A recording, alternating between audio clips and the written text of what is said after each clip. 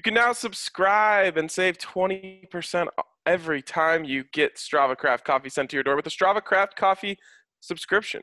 We know a bunch of you have taken advantage of the one-time code, and now you can save 20% off on your favorite coffee forever. You'll never even have to put in your credit card info ever again, and it'll make getting that coffee, that rich CBD-infused coffee, getting sent straight to your door. It'll make it that much easier. So make sure you head over to Strava Craft Coffee's website and see what is the best interval for you to get your coffee sent straight to your door. You have the option of every 2, 3, 4, 6, or 8 weeks. And again, 20% off every single time. So check it out and use that code DNVR20 when you do it. And fellas, what if I told you we had a fresh, off the presses, brand new intro song courtesy of our guy Timothy of Pleasure Horse? A fresh Friday intro? Oh, baby, let's go. New season, new intro. Let's hear it.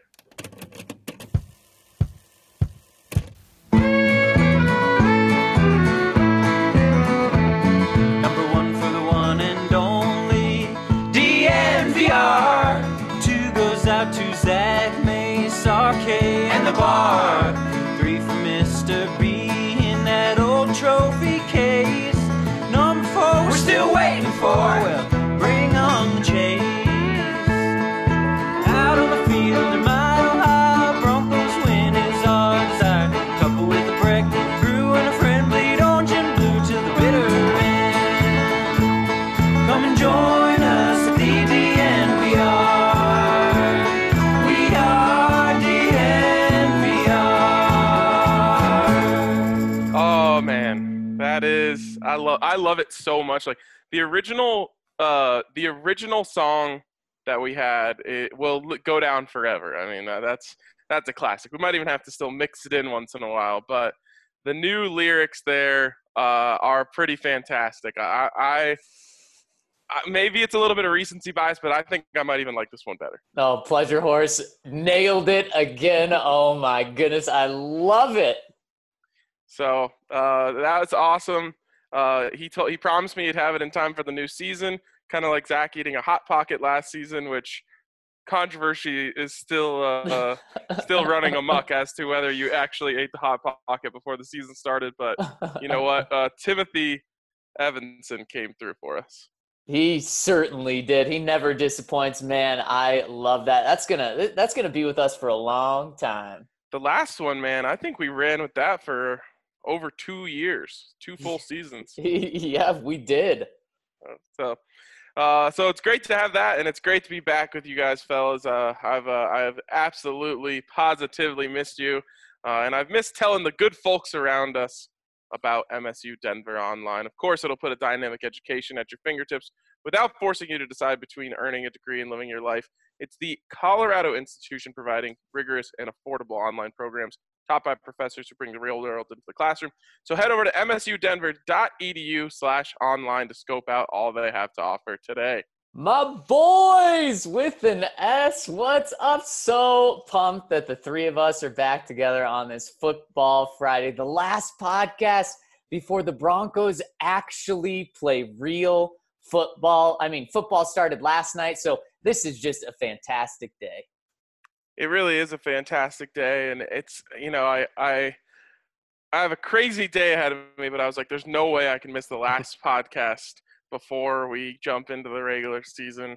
It's been a whirlwind, guys, and you know what? I just, I got home from my vacation, and I was like, I can't wait to sit down and watch some tape on how Von Miller and Todd Davis are going to shut down the Tennessee Titans on Monday Night Football. Oh, man. Well, yeah, it's been a hell of a week. I mean, you miss a little during the season, RK. You're going to miss a lot. And frankly, this was as eventful a week heading into week one as I've ever covered in the last 2 decades with this team.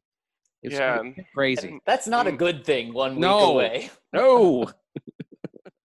Yeah, the less news before the first game, the better. And gosh, what a freaking gut punch to lose Von Miller. And then, yesterday you have the just panic zone of the thought of potentially losing Courtland Sutton. And thankfully it comes out as, I'm putting in air quotes, just an AC joint sprain. We don't know the severity yet of the AC joint sprain, and that's really what's going to tell you just how bad this injury is. I know guys like Brandon Stokely have been on Twitter saying, I've dealt with it. It's really just a pain tolerance thing. If he just gets shot up, which I love how willy-nilly that's thrown around. If he just gets shot up before the game, he could play. But these things vary. I'll just say, thank goodness it wasn't a collarbone or anything like that. But we still just don't know how bad this is. I remember Trevor Siemian had a grade 5 AC joint sprain, and that's when he started growing a second head on his shoulder. Yeah, so, you could see the 5 written on it from far away. Yeah. So you just hope it's not that bad. You've heard lots of varying, opinions on just how painful this is and how each grade can affect it. So where are you guys? What are your feelings now that it's not too bad, but we still don't know how bad it is? Well, it's funny I'm saying relieved to know that it's an AC joint, but then I do have to, because I think everyone's mind went to the worst because you just got the Von Miller news that, he's out for the season. So everyone's mind went there. Oh my gosh, is Courtland Sutton going to be done for the season? So it's funny that I sit here today, less than 24 hours from the injury, and I'm saying, oh, it's a good thing. But when you think short term, it's a horrible thing. If you're not going to have Courtland Sutton, this is Drew Lock's favorite target all throughout camp, a Pro Bowl wide receiver, potentially the best player on offense that you may not have week 1. And if you do have him week 1, it's going to be tough for him to do those jump balls that he's really good at. So long-term, relief. Short-term, uh-oh. Yeah, and I think it's sort of we can say with Bradley Chubb a little bit. Is he going to make this injury worse by playing? And that really depends on the severity of the injury, because if it is a severe AC joint sprain, then you can follow what Brandon Stokely said and you can shoot it up. But then the problem is going to become when if you end up lunging for a ball and landing wrong, and then you've got a good chance of exacerbating it and turning an injury that could really be day to day for a couple of weeks into something that you're measuring the time frame in weeks, if not months. So obviously they're going to lean on Courtland Sutton and what he tells them, but I think caution is in play here, and it would not surprise me if he's out for week 1, just because you don't want to do something that turns an injury that could cost him a game or two into something that costs him 4 or 5. Yeah, this is a weird one, and I'm with Zach. It's you're relieved, but you're worried, and the thing I do know about this from talking to players who have dealt with it is the unfortunate thing about this is going to bother Courtland Sutton all year. It's not one of those things that you say, hey, just ice it for 2 weeks and it'll be good to go. It's going to hurt when he lowers his shoulder. It's going to kill him. When he reaches up for balls, it's going to bother him. It's going to, unfortunately, unless it's a very minor, which, again, we don't know. But it's going to bother him probably until the offseason next year when he gets to not do anything with it for, months on end. Oh, man, it really stinks. And it's so unfortunate because you lose Vaughn earlier in the week. Now Courtland Sutton's questionable for Monday night. Guys, how much have these 2 injuries impacted the way you view Monday night? What's weird, I don't want to overstate this, but I thought my feelings about this team changed a lot with the Von Miller injury. But weirdly enough, the Todd Davis cut really impacted my feelings on this team. Wow, the voluntary move. Yes. Mm-hmm. And it's not because Todd Davis is so amazing that cutting him was going to, take the feet right out from under the defense. But it was this idea that saving $5 million for next season was more valuable than Todd Davis to the front office that made me say, whoa, that is not a win now move at all, which makes me worried about what John Elway and this front office think of what this football team is going to be this year.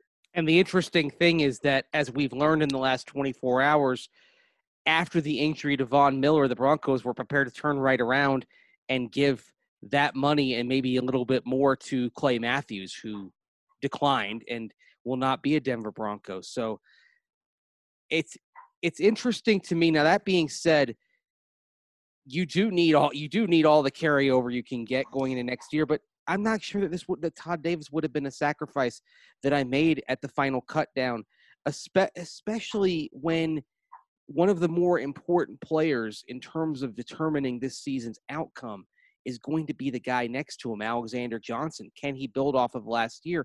And a lot of what Alexander Johnson did well, guys, was because Todd Davis was next to him, because Todd was able to get everybody set up. I mean, even Justin Simmons on his Zoom conference this week talked about how Todd Davis helped him get set up. And Justin Simmons is one of the most aware, smart guys on that defense, and yet Todd was helping him diagnose things pre-snap. This is why I think he kind of took some of the brains out of the Broncos D by letting go of Todd Davis. I still don't agree with the cut. Well, and one thing that Justin said was, Todd, you can't replace Todd Davis. That came right after he said you can't replace Von Miller, which everyone agrees with. And he said, I don't mean to throw this around twice in a row, but you can't replace Todd Davis. And like you said, Mace, that's coming from Justin Simmons. And Ryan, I think you nailed it on the head when you specifically said John Elway and the front office. Because Vic Fangio, when asked about Todd Davis, it did not seem like he wanted Todd gone. He said, unfortunately, we had to let go of Todd. You made the move. So that tells me I'm not quite sure Vic made the move. Yeah, and you hate to start going down that road again, which is, John Elway running, for lack of a better term, a dictatorship over there, and just doing things on his own. But, I don't want to panic, but I just, especially from a different perspective for me, being out of town and just kind of taking in the news once every few hours and reading tweets and that sort of thing, I was like, man, if the best thing you can say about this move is that it's saving you some money for next year, that is very the opposite of what we used to think we knew about John Elway, which is that he wants to win this year every year. And, it's not as if Todd Davis had character concerns or locker room concerns or anything like that. So, that was truly the only good thing you could say about that move. And so that just set me down a path of like, what do they think this team is? And then you lose Von Miller. And then right. and now you might not have Courtland Sutton. And I thought Todd Davis was going to be a really important part in slowing down Derrick Henry. So, I'm trying to gather up my optimism because I do still really believe in Drew Lock making the next step this season. And I think Jerry Jeudy is going to walk into the NFL and be instantly impactful. And the backfield of Melvin Gordon and Phillip Lindsay can do great things. And I actually have tons of faith in Jeremiah Atachu and Malik Reed to hold things down at the outside linebacker position. But it's like, you're trying to balance both things. And I certainly can't sit here and just throw out an all positive outlook heading into Monday night. I'm worried. But I will say this, that's the most positive outlook that we've had over the last few days in regards to this. So thanks for injecting that. The thing is, though, by taking Von Miller and Todd Davis out, you are impacting this game potentially heavily. Now, that said, Derrick Henry is more of a second half of the season runner than a first half, something Zach and I got into yesterday. So maybe you can kind of get by a little bit. The problem, though, by letting go of Todd Davis and losing Von Miller, I think what you've done is you've taken a tier off the ceiling for this defense. I think this defense, going into last week, I thought this defense could be elite. Number 1, number 2, number 3 in the league when all was said and done.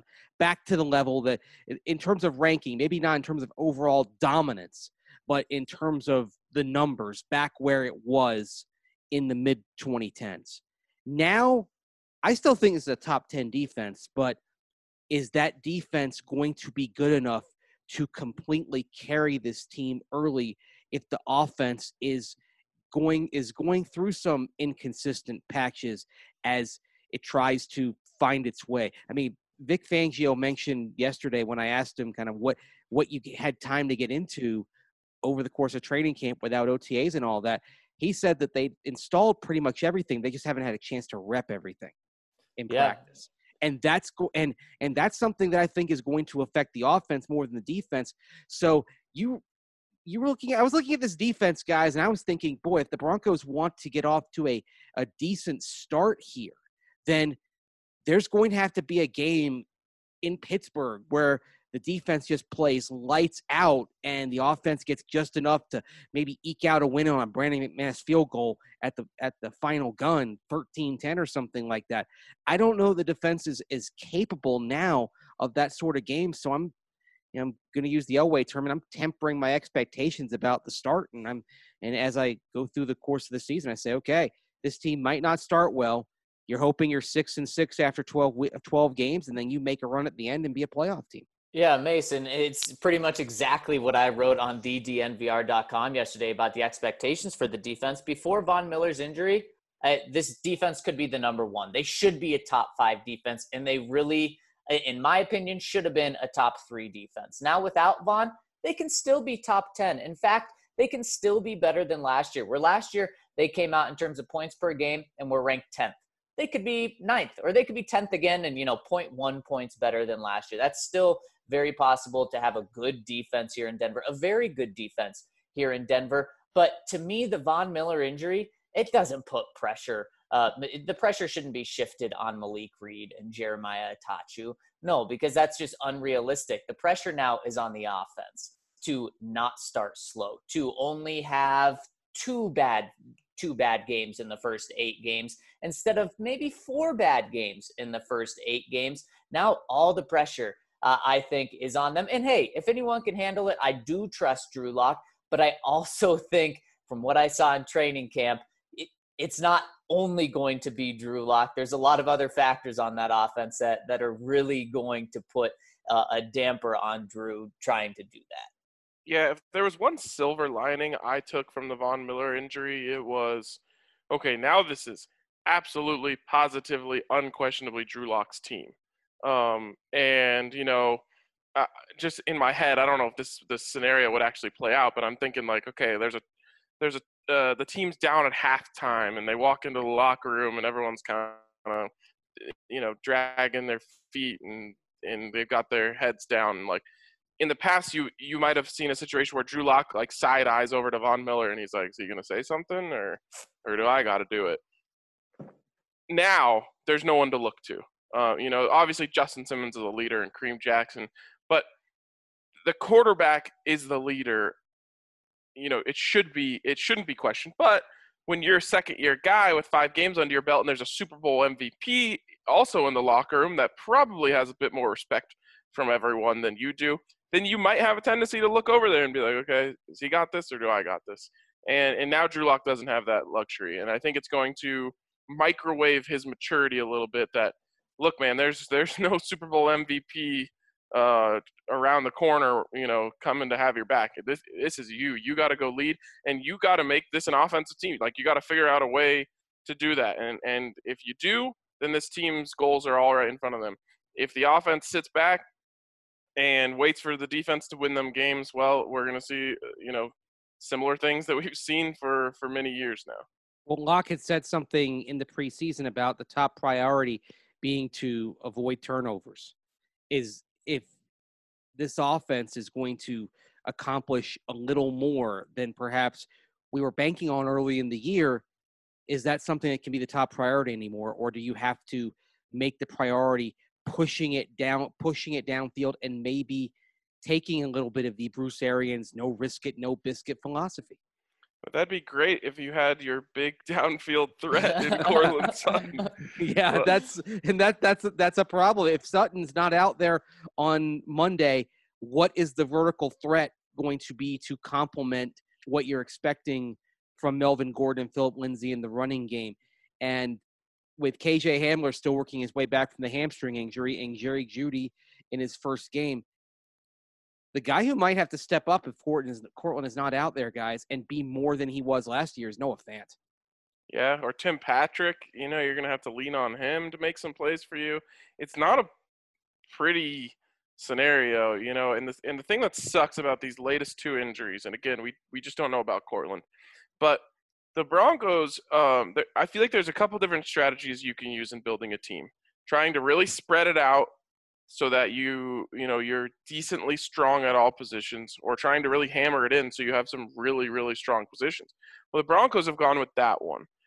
Specifically in the draft recently. They drafted Bradley Chubb to add him to Von Miller so they could have a dominant outside linebacking core.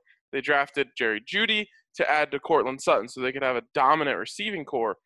And now you take out those, two important pieces of that whole strategy, and now you don't have those dominant units. You just have the safeties and the running backs as dominant units. And it's just, that also worries me. Is just like, okay, like a lot of what they were planning to do was Cortland Sutton takes a lot of pressure off Jerry Jeudy. Von Miller takes a lot of pressure off Bradley Chubb. And I think what they were going to do, which we still don't even really know what their plan was for Von and Chubb, because we've barely seen it, is really try to let Chubb shine and really try to let Jeudy shine while the other two took a lot of attention. It's definitely out the window for Bradley Chubb. And we just, hopefully it's not out the window for week one for Jerry Jeudy, because, it will change my feelings upon how effective he could be in his first game if he's going up against the number one corner on every snap.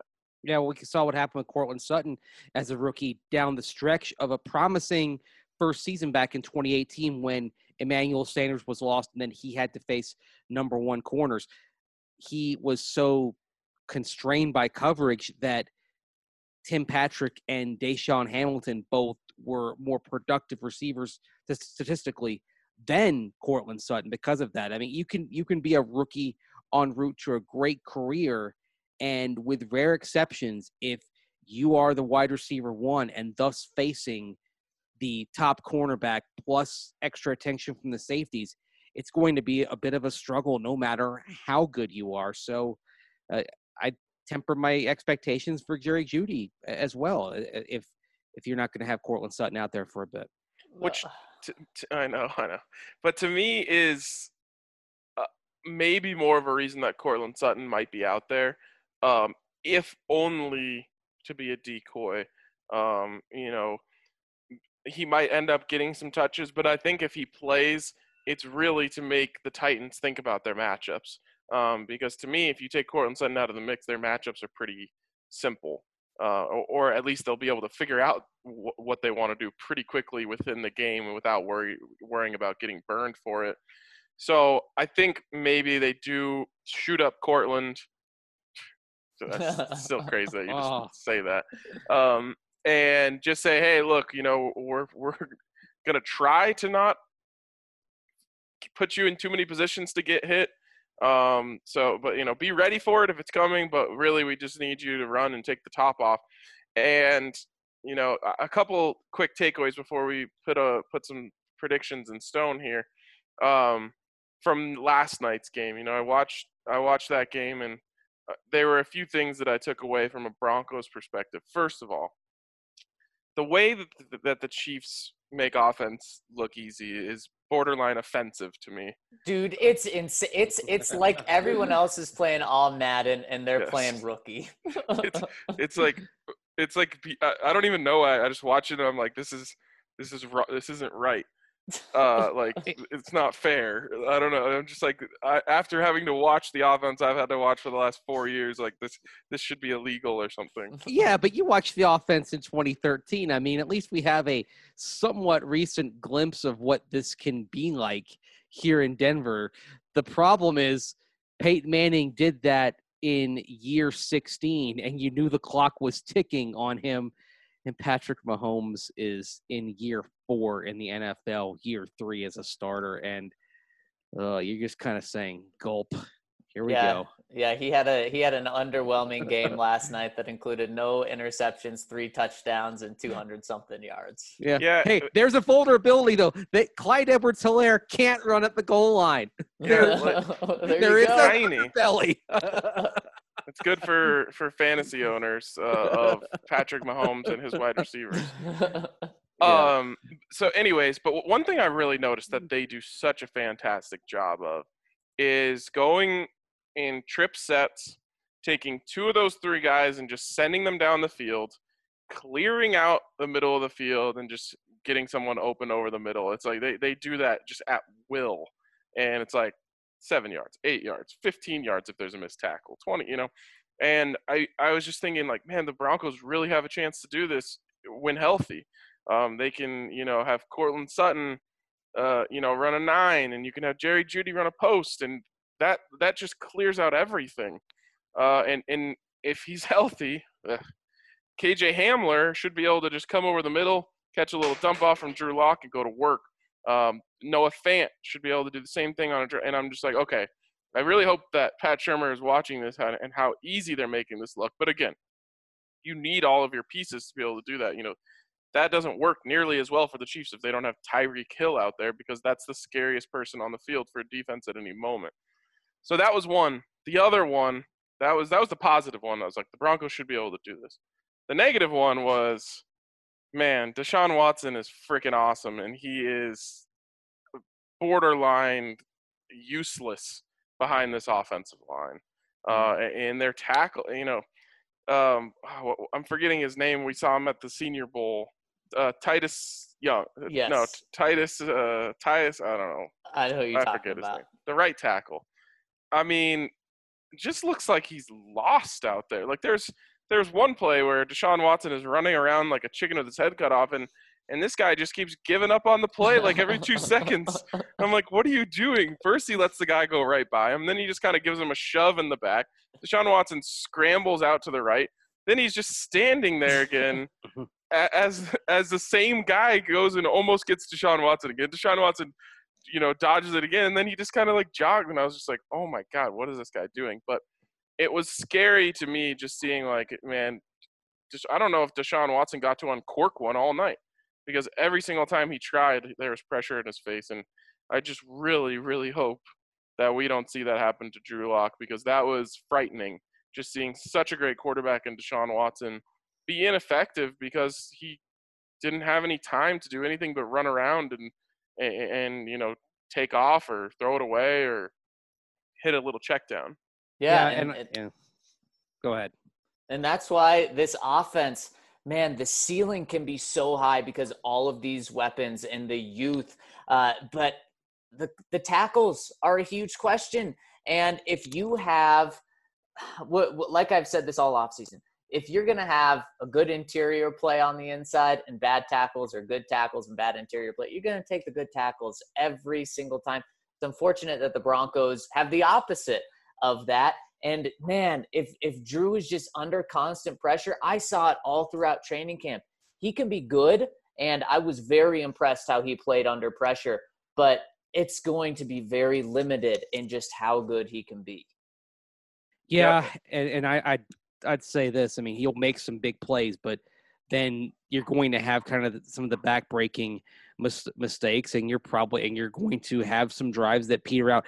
If he's under pressure like that, this becomes a feast or famine offense in every way. So when Drew is able to execute the big plays, able to get it off and find a late opening receiver downfield, you're going to be in good shape. But it's not something you can rely on.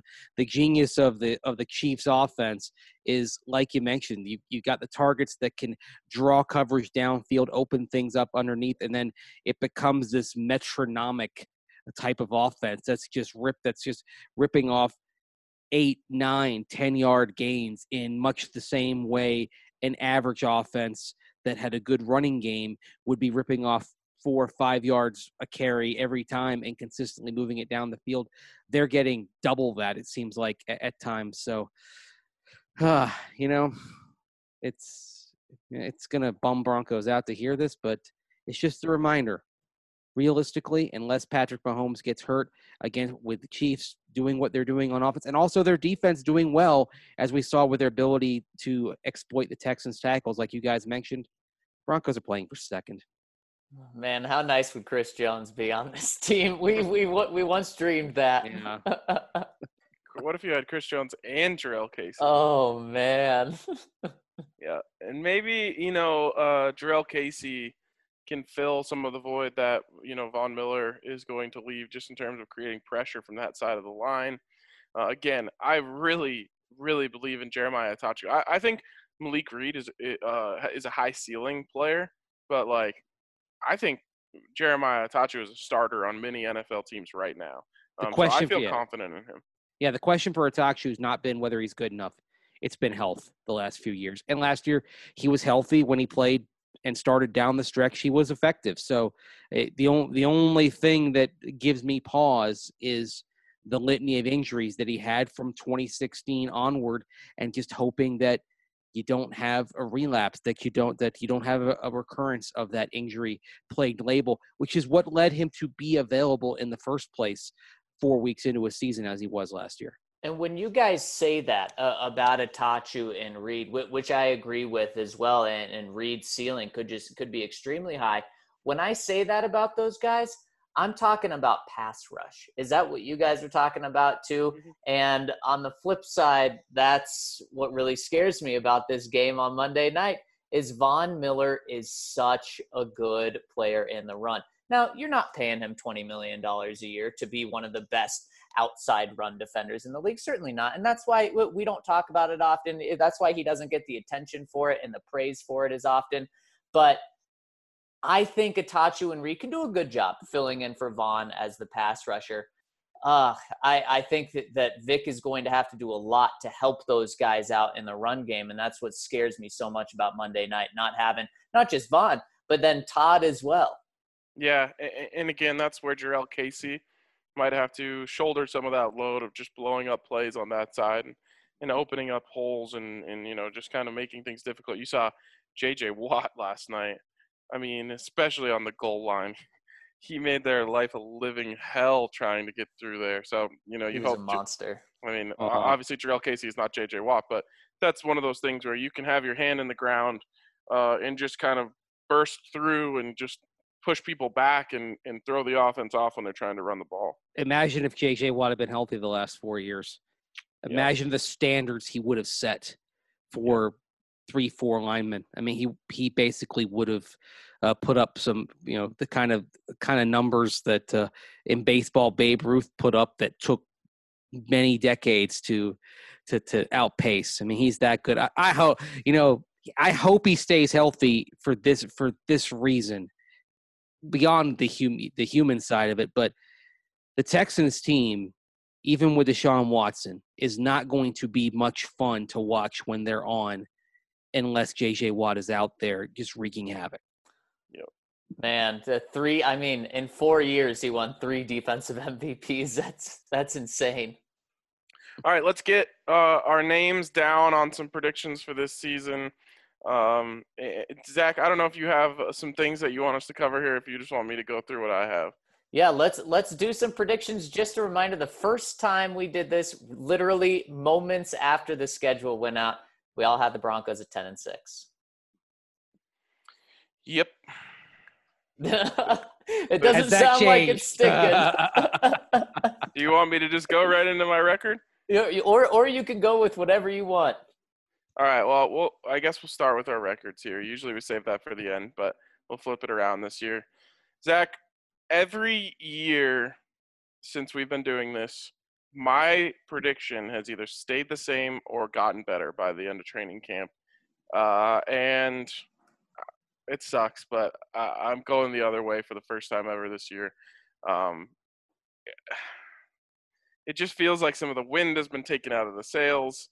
It doesn't change my feelings on Drew Lock, but unfortunately, I just don't think it's all going to be up to Drew Lock to lead this team like I thought at one point.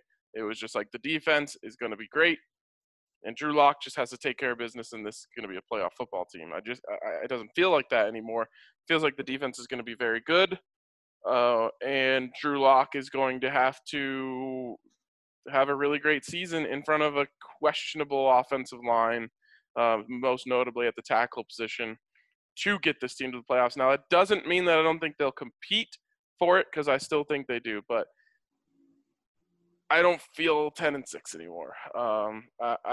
I'm in between 8-8 and 9-7, and I'll lean, as I normally do, towards the positive side of things and move it to 9-7. But I'll be honest, even that I feel like feels optimistic for me even. Yeah, and I totally understand that. And Ryan, just like you, I always get more optimistic about this team throughout training camp. But this year, even before Von's injury, I was leaning, and in fact, I was going to choose the Broncos to go 9-7 before Von's injury, just because I really saw that the offense is going to take some time to crank up. Still thought the defense would be great. Thought the Broncos would be in the playoffs at 9-7. But when you lose Von, you don't have Von on your team for him to help you get 0 wins. So when you lose Von, you have to take a win or 2 off.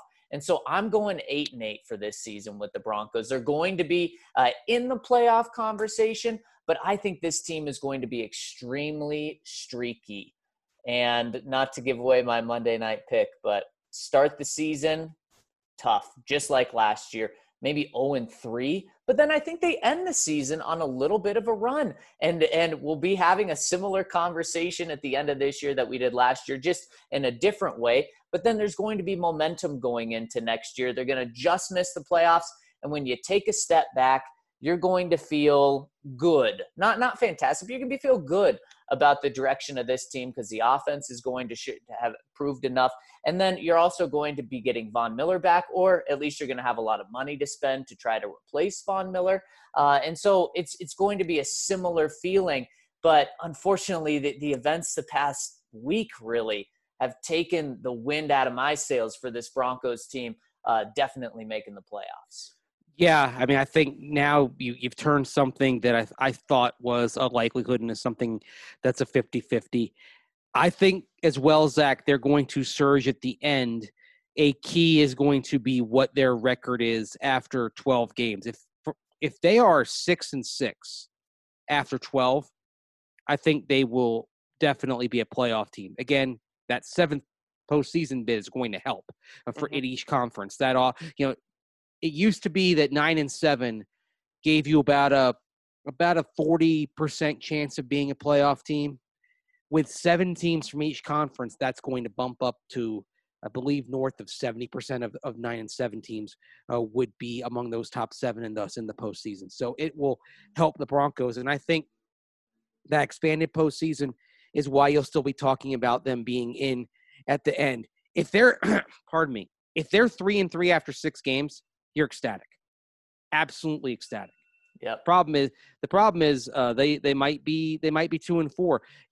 What if they get to 3-3 after 6 games? Well, first of all, you figure they have to beat the Jets, and then they have to beat the Dolphins, and then the wild card game in this equation, probably the game in New England, and who knows what that Patriot team is going to look like. I mean, you have Bill Belichick talking up Cam Newton in a way he never talked up Tom Brady, but he's also playing a psychological game here because he, kind of like Bill Parcells before him, will use different tactics for different players, and probably he thinks Cam needs some building up. But that New England game might be the swing game that determines whether this team can be a postseason qualifier or not. If they're 3-3 after 6 games, I feel pretty good that they're going to have enough to come home at 9-7 and be a playoff team when all is said and done and survive that middle 8 games of the schedule, which is where it really, really gets rough. So, Mace, are they 3-3? Are they going 9-7? What's your prediction? They're going 9-7. They're going to be 3-3 after 6 games, but people are going to be panicking early because I think they're going to be 0-3 after 3 weeks. Oh, wow. And then a 3-game win streak, though. Yep. Yeah, that'll be quite the roller coaster. They're going to go unbeaten against the AFC East. I'm predicting that right now. So that's going to include a win over Buffalo at home in December when they get momentum. I really hope you guys are wrong about the 0-3 start. That would just be such a shame because people are so excited and for good reason. I don't think they lose. I guess we're going into the game here. I don't think they lose Monday night for a couple reasons. The Broncos never lose in home openers, and I realize that fans play a role in that, but there's also a lot of other things that are in play there. And I do have to keep reminding myself the team that Drew Lock did this with at the end of the season, the team that he went 4-1 with at the end of the season, that team was playing inspired football. They believed in Drew. They believed in each other. And I think that this team is still going to have that about them. I think it's going to be tougher for them, but I do think they're going to win on Monday night. It just feels the Broncos losing a home opener. I don't know if I've seen it since I've been covering the team, and this is with Trevor Siemian at quarterback and not Paxton Lynch, Case Keenum at quarterback and Joe Flacco at quarterback, and it's just like if they could do it with those guys, they can do it with Drew Lock. Now you're talking about the home opener being in week 1 because they lost the home opener last year with Joe Flacco. Right, that's true.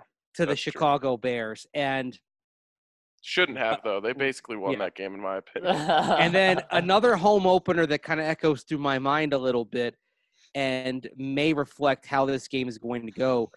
The second half of the Monday night doubleheader back in 2011, they faced the Raiders at home and lost by a field goal.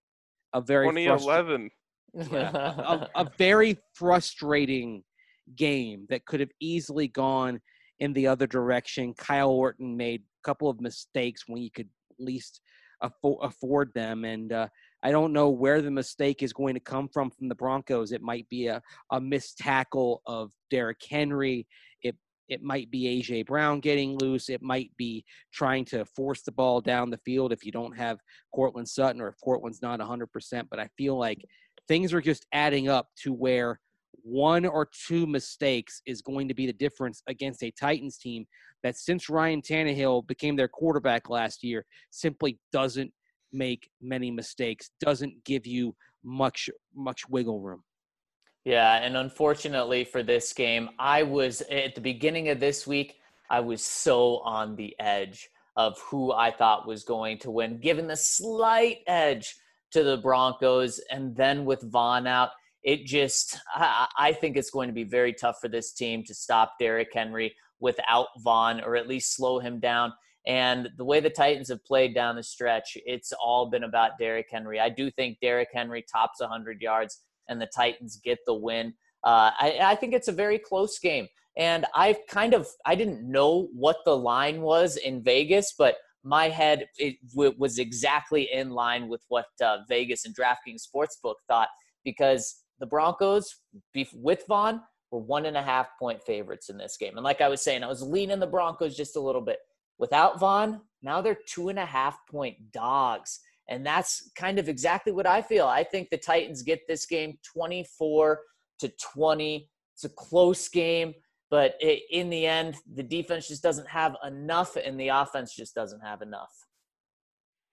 I'm with you in terms of the offensive output, or close to it. I think it's going to be just kind of an ugly one. I think that Phillip Lindsay makes a big play at some point in the game to spark the Broncos offense, and I think that they end up winning this football game 21-17. I like that. Now, Mace, what's your score? 24-21. And I think like you mentioned, RK, there's going to be an explosive play from Phillip Lindsay. I think with Melvin Gordon, they're going to be better running the ball in the red zone, and that's going to, even without Cortland Sutton potentially, if he's not out there, that's going to lead to a touchdown, whereas you may have had a field goal in past years. But I think Derrick Henry is going to gradually overpower the Broncos, and the front three plus Alexander Johnson's only going to be able to do but so much, and he's going to get loose, and it may resemble Leonard Fournette in the way he ran on the Broncos in the second half of that Week 4 game against Jacksonville last year, and there may be some explosive runs for Derrick Henry that allow the Titans to overturn maybe a one-score halftime deficit and ultimately eke out the win and leave the Broncos at 0-1. Sorry, guys. I hope I'm wrong. I hope I'm wrong. But I do also have to remind myself, like we said yesterday, this isn't the 9-7 Titans. You know, this is a double-digit win team. This is a team that was in the AFC Championship game last year. This is also a team that I realized there was, less of a threat of a pass, but the Broncos absolutely bodied Derrick Henry the last time they saw him. And yes, Von Miller's not in the mix, but this team didn't get run on by anyone once they put Alexander Johnson and Mike Purcell in the mix. Yeah, they bodied Derrick Henry, but you know what happened to the Titans 4 times in the first 6 games, but then didn't happen at all after that? What's that? They got held to fewer than 20 points. In 4 of the first 6 weeks last year, they scored 17, 7, 7, and then 0 against the Broncos. Then, lo and behold, they put Ryan Tannehill in, and they never scored fewer than 20 points after that. It's a different team, a more dynamic team with Ryan Tannehill providing just enough accuracy, just enough of a threat to force defenses to play them honest, and that's why, again, it's a different team. When they left Denver, they were 2-4 and looked like they were headed nowhere at that point. They went 9-4 after that, including the playoffs. And so even though the Titans, the last 4 years, you'd say, boy, that team could go 9-7 forever. This looks more like an 11-win type team than a 9-win type team. To me, it all comes down to Derrick Henry, keeping him under 100 yards.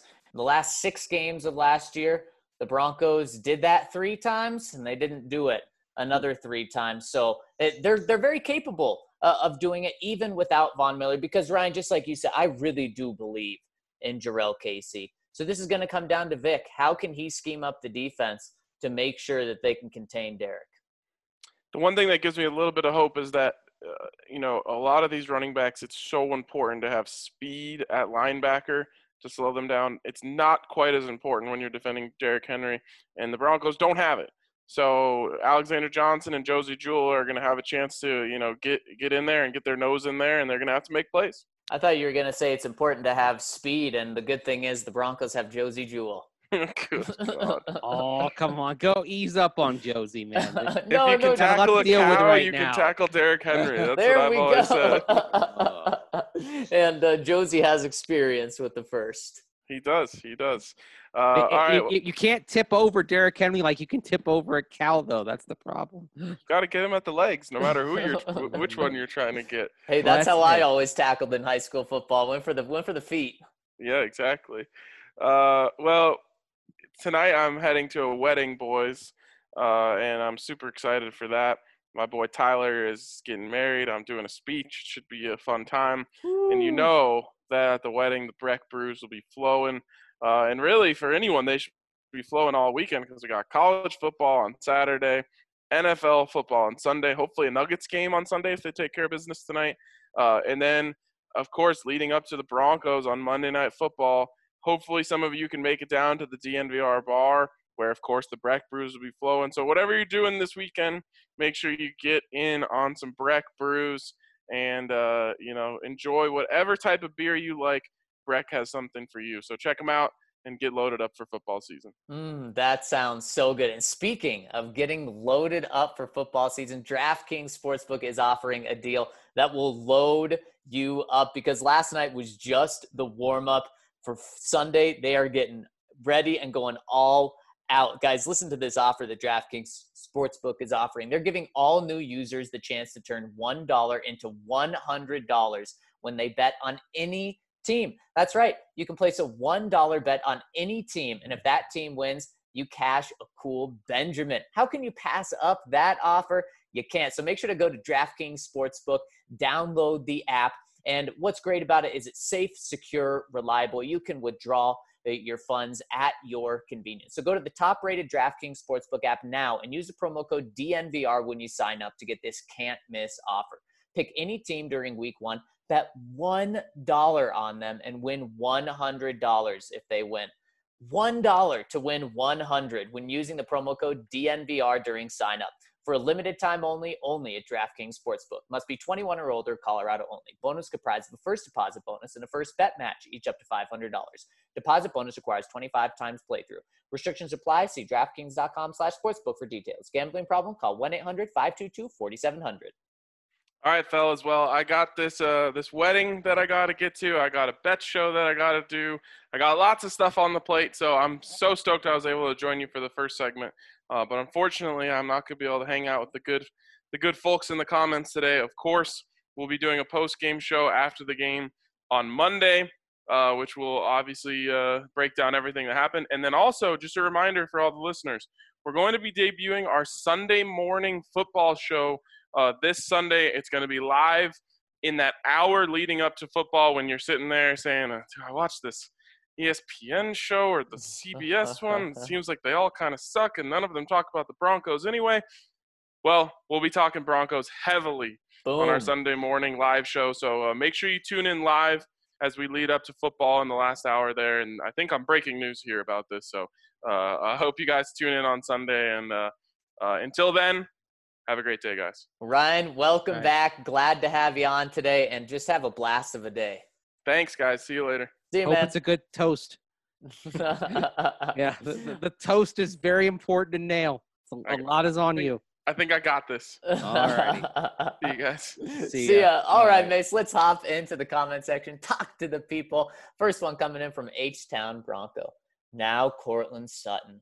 The Broncos are cursed. That is all. Convinced John Elway sold the team, sold to the devil to win Super Bowl 50. This is just getting ridiculous. We are effed beyond measures. 2020 takes no prisoners. Make sure – I can't read that part. It's about to be a rough year. Oh, well, I'm glad you – I might have just gone ahead and read that. I'm glad you had that comment now, because I'm like I just would have blindly read that. But you can – if you go to the comment section, you can see what H-Town Bronco is getting He's at. He's not painting a good picture. No. And Mace, I did see that this comment came in before we found out exactly what the injury was. So this was after you tweeted what was going on, but we didn't know exactly what it was. So I have to imagine H-Town Bronco, kind of just like everyone else, went down the path of we just saw Von Miller go out for the season, so Courtland's got to be out for the season.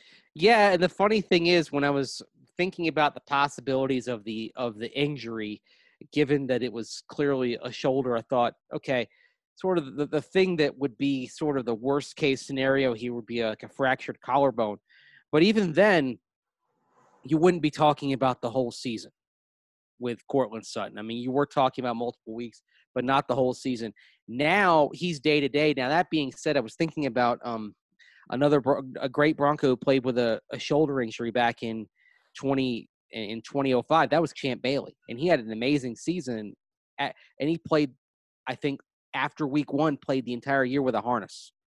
Hopefully that won't be the case for Courtland Sutton, because if you do have to wear a harness, it does restrict your range of motion, the ability to go get balls. So it's a little bit of a different dynamic there, but just cross your fingers. And like I said earlier, if playing Courtland Sutton on Monday means you could exacerbate and turn something that is effectively day-to-day into a week-to-week, month-to-month deal, then don't play him. Just be cautious. I'm fascinated to see what track the Broncos take with Courtland Sutton on Monday night, and also what track they take with Bradley Chubb as well, another guy about whom I've advised caution rather than pushing him out there and having him do too much. I'm shaking my head this whole time, Mace, because I agree with you, but you cannot risk Courtland Sutton or Bradley Chubb in week one. If there's any chance of it getting worse, don't do it. Don't push it. Week 2, week 3, I expect a slow start even with those guys, because Mace, I know those guys aren't going to be 100%, but you know what? You can't finish strong if you don't have Courtland Sutton and or Bradley Chubb, because you risked him in game 3 because you wanted to go 1-2 instead of 0-3. Mace, there is a path. While I think the team goes 8-8, there's absolutely a path for this team to start 0-3, finish 9-7, make the playoffs. I have the Broncos making the playoffs if they go 9-7 because of that 7th playoff team. And I only have them finishing one game away from that. So they're going to be close, But you know what? Without Von Miller, without either Cortland Sutton or Bradley Chubb, the playoffs are out of the picture. Yeah, and I would even say this with all respect to these first 3 games here, the kind of games that are swing games that will determine whether this team is a playoff team, I would say are all the games against the AFC East, the games against the Chargers, the games against the Raiders, and that game against Atlanta coming out of the bye. These are the ones that you could say could go either way, and you're gonna have to win most, if not all of those, if you're talking about being a playoff team. So yeah, they're winnable, but you're gonna have to be highly effective in those games. You're gonna have to take care of business in most of them, because you look at these first 3 games, it's a demanding stretch. You have the Kansas City games. The first one, of course, is in Week 7. You've got that New Orleans game, Thanksgiving weekend. So you already kind of look at the schedule and see 6 games where you're like, man, those are going to be really tough to pull off.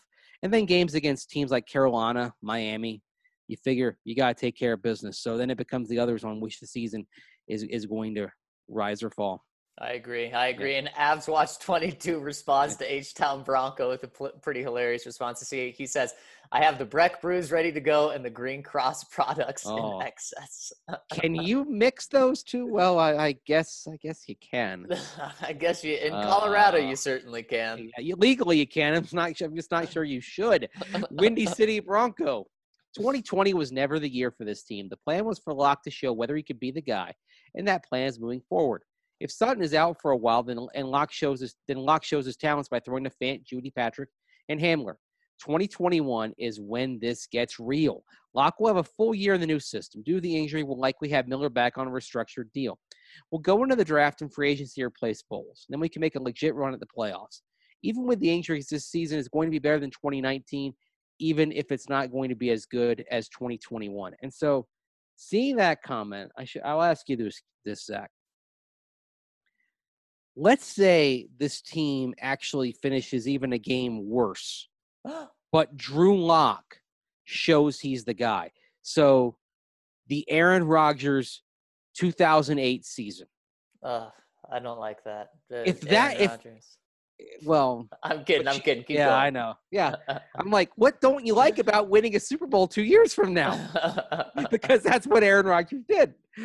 But if Drew has that kind of superlative season and he's the guy, but you go 6-10 or 7-9, what else happened to cause that?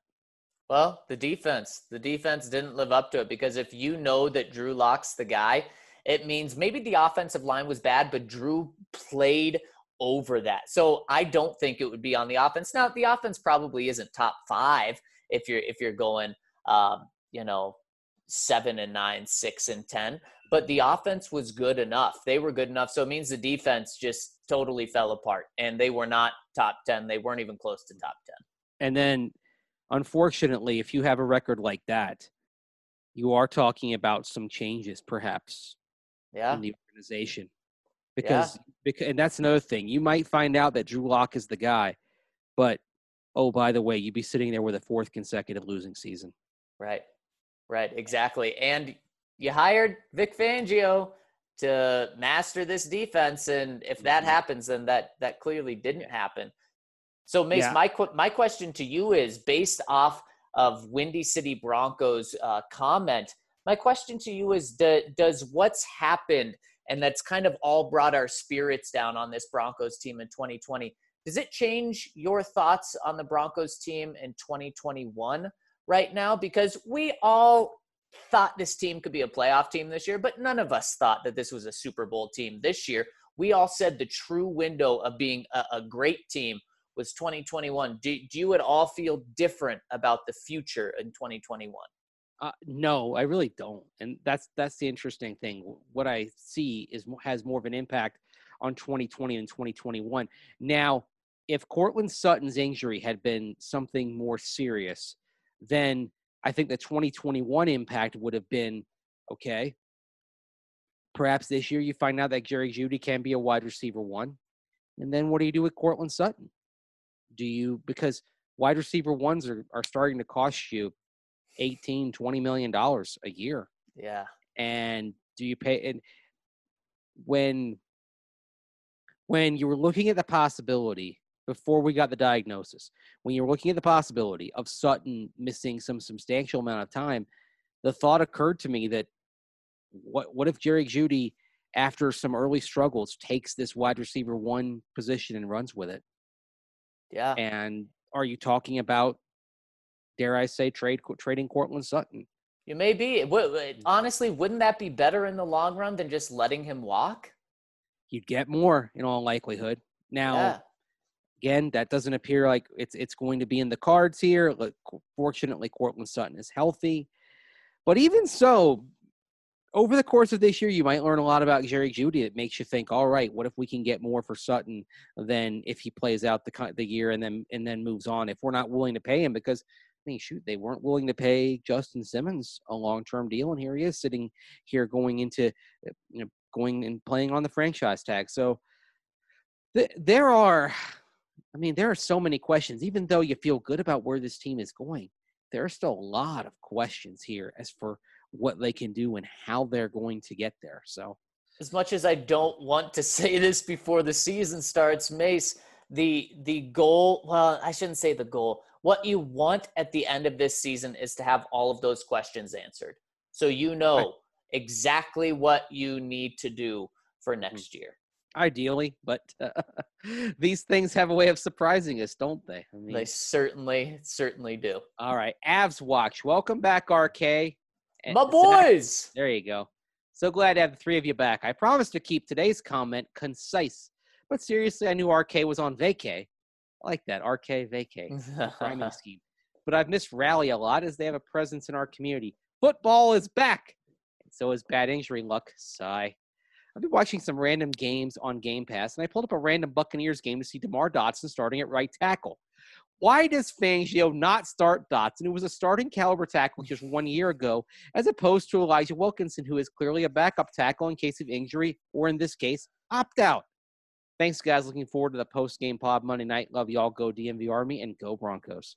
I don't really have a good answer for you. What I can guess is DeMar Dotson is a one-year plan. He's not the future. That's very obvious. Elijah Wilkinson could be the future if you want to convince yourself of that. He's younger. You could sign him to another deal if you wanted. But, Mace, that's really all I can come up with. Yeah, that DeMar Dotson, he's older. He is on the decline. And Elijah Wilkinson, younger and could be more, could do better. So basically you're betting on the possibility of improvement over the near certainty that DeMar Dotson isn't going to get any better simply because physically he can't do the things, especially in run blocking, that he could do 3, 4, 5 years ago. Yeah, you're exactly right. Before we hear more from our listeners, I want to tell you about MSU Denver Online, which puts a dynamic education at your fingertips without forcing you to decide between earning a degree and living your life. MSU Denver is the Colorado institution providing rigorous and affordable online programs taught by professors who bring the real world into their classroom. And MSU Denver graduates use their degrees to land coveted jobs. And some of our very own staff members at DNVR are taking MSU Denver online classes. You go to msudenver.edu/online and find out what they have to offer.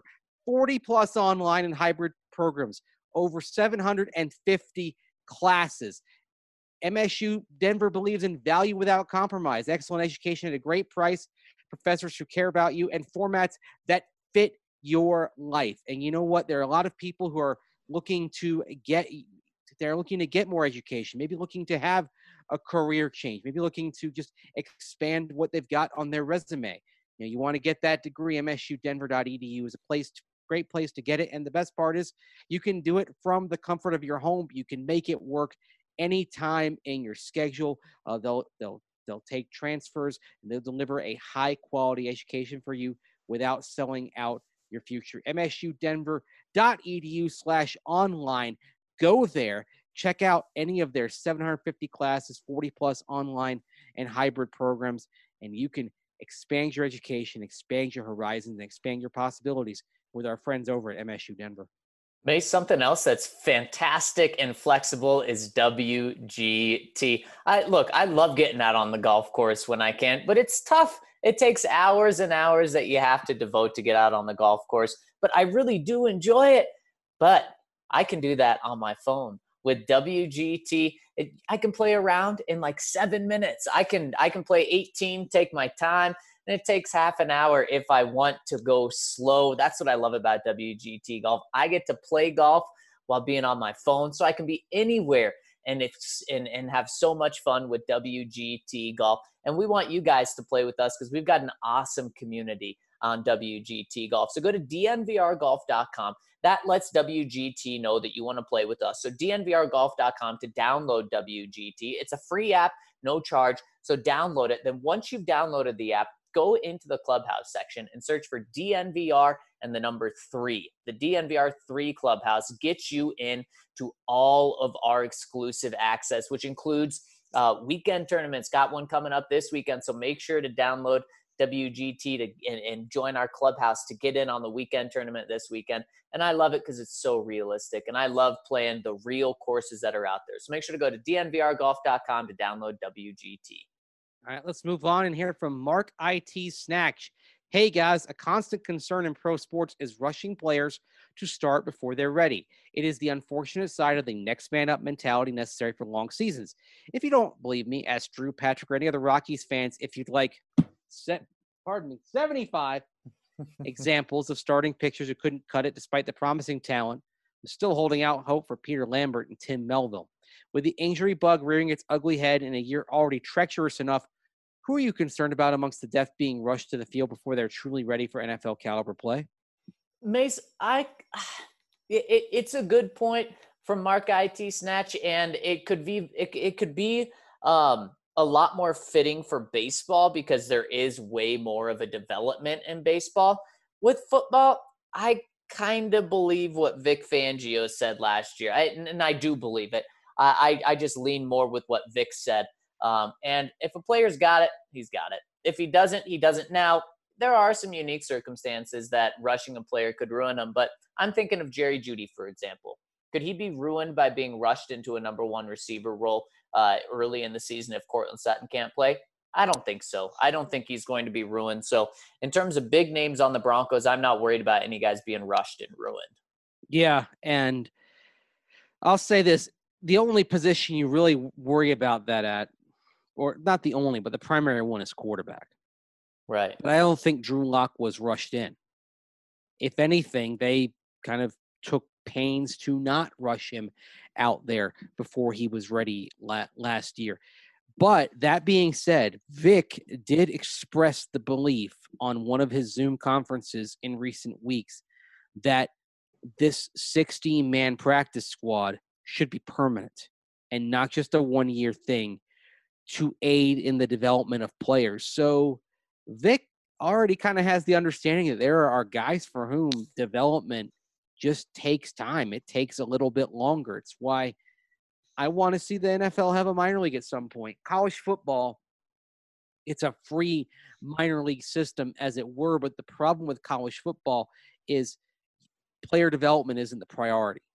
Winning games is the priority at that level. So you do things that don't necessarily translate to the NFL, whereas a true developmental circuit in the NFL would be focused on getting players ready for that higher level, sort of like minor league baseball in terms of the on-field product is focused on developing players and getting them ready to progress up and eventually be major league caliber players. And so that's part of why I'd love to see everything change to where each team always has 90 guys in its organization, and say 40 of them are your developmental squad that's playing minor league ball, and the other 50 or so are playing in the NFL.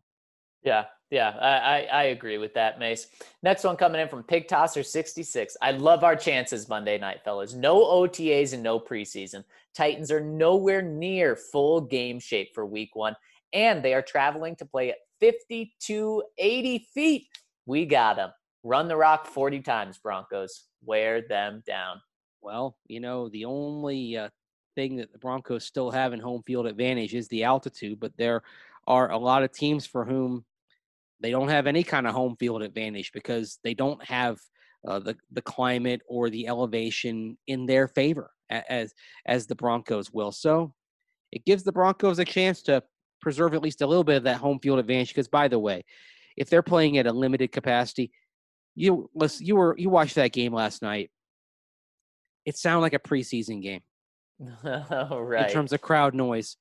I had thought that, okay, you get 25%, 20% in there, they'll be able to make some noise. And the fans there did, but it wasn't enough to really have an impact on the game. And even though the intensity of the game itself and the quality felt like regular season, felt fine, the atmosphere felt like a preseason game. So I think aside from elevation, there's no home field advantage for the Broncos. But because the Broncos retain that, and because teams like, say, Tampa Bay and Miami retain an advantage of playing in the heat of Florida early in the season, there are going to be a handful of teams that do retain at least some measure of home field advantage when it can be chalked up to climate or elevation factors. Right. Yep. That's a good point. Pictos had trouble getting that out. Sorry. He chimes in again and says, "Nice call, Zach, on the score for last night's game. Almost hit it dead on. I'm excited. I'm expecting this all year now." Well, yeah, I was only a couple of points off last night, but I bet you hope I'm wrong for Monday night's prediction. And Mace, I wanted to do this when Ryan was here, but we were up against it. I need your other AFC West picks before we get out of here for this week. So obviously we already did Titans 2.5-point favorites against the Broncos. Chargers are a 3-point favorite going into Cincinnati. Got to give me the Chargers. Okay, even with the 3. Yeah, 100%. I think they're going to play relatively mistake-free football. Losing Derwin James, sort of like the Broncos losing Von Miller, it puts a cap on that defense. They're not going to be elite. They can just be very good. But I think Taylor's going to be a pretty good complement for what that defense is. And Cincinnati, week 1, Joe Burrow, I mean, they've got the unknown factor working for them, but I also think that Joey Bosa is going to make life rough for Joe Burrow in his debut. Yeah, I think so too. But I'm going to be crazy and pick the Bengals at least to cover the 3 points. Man, the Chargers are only 3-point underdogs. That's pretty nuts, Mace. I think you're right, but I'm going to go crazy here. And then final one, Mace. Raiders going into New York to face the Jets. Jets are 1.5-point favorites. Yeah, and for all that's gone wrong with the Jets, the Raiders are still making a cross-country trip. And that's the other thing that plays into home field advantage is the fact that team isn't getting on a plane. And in the Raiders case, they have a very rotten history when they have to go cross country like this. So I'm taking the Jets. Yeah, I'm going to go with the Jets as well. When Sam Darnold played last year, Mace, they were a winning team. Sam Darnold is playing this week. At least he hasn't got mono yet. So he's playing. I'm taking the Jets. So there's your picks. We'll review them after the games this weekend. Man, Mace, football weekend. We got a full football Sunday that you and I will be able to enjoy every single game of our choosing. Hey, go Bucks, Mace, right? Go Tom Brady and the Bucks this week at least. We won't be saying that in a couple of weeks from now. Big game against the Saints. First of 2 Tom Brady, Drew Brees duels. It's going to be fun. We're going to see a lot of the Bucks this year. They got a schedule that reflects the fact that they've got the 6-time Super Bowl winner in their midst. I just hope that Brady's got a little something left, or more accurately, that this array of receiving targets, which I would argue is the best array of targets that he's had in his entire career, is going to help Tom Brady defy Father Time for one more year. Yep, I think so as well. Man, it's been so much fun. What a fun week we've had, Mace, even with the ups and downs. It's been so much fun. Thank you for rolling with me, and thank you all so much for rolling with us this entire off season. Football is here, and it's only going to get more fun. So have a fantastic weekend, and make sure to tune in to a live podcast after the Broncos game. It's going to be late But if you're not able to stay up for that, don't worry. You'll wake up Tuesday morning with a fresh podcast in your feed. Thank you guys so much for tuning with us. Happy football season. Enjoy Monday night and have a fantastic weekend. Waiting up for you, 'cause I could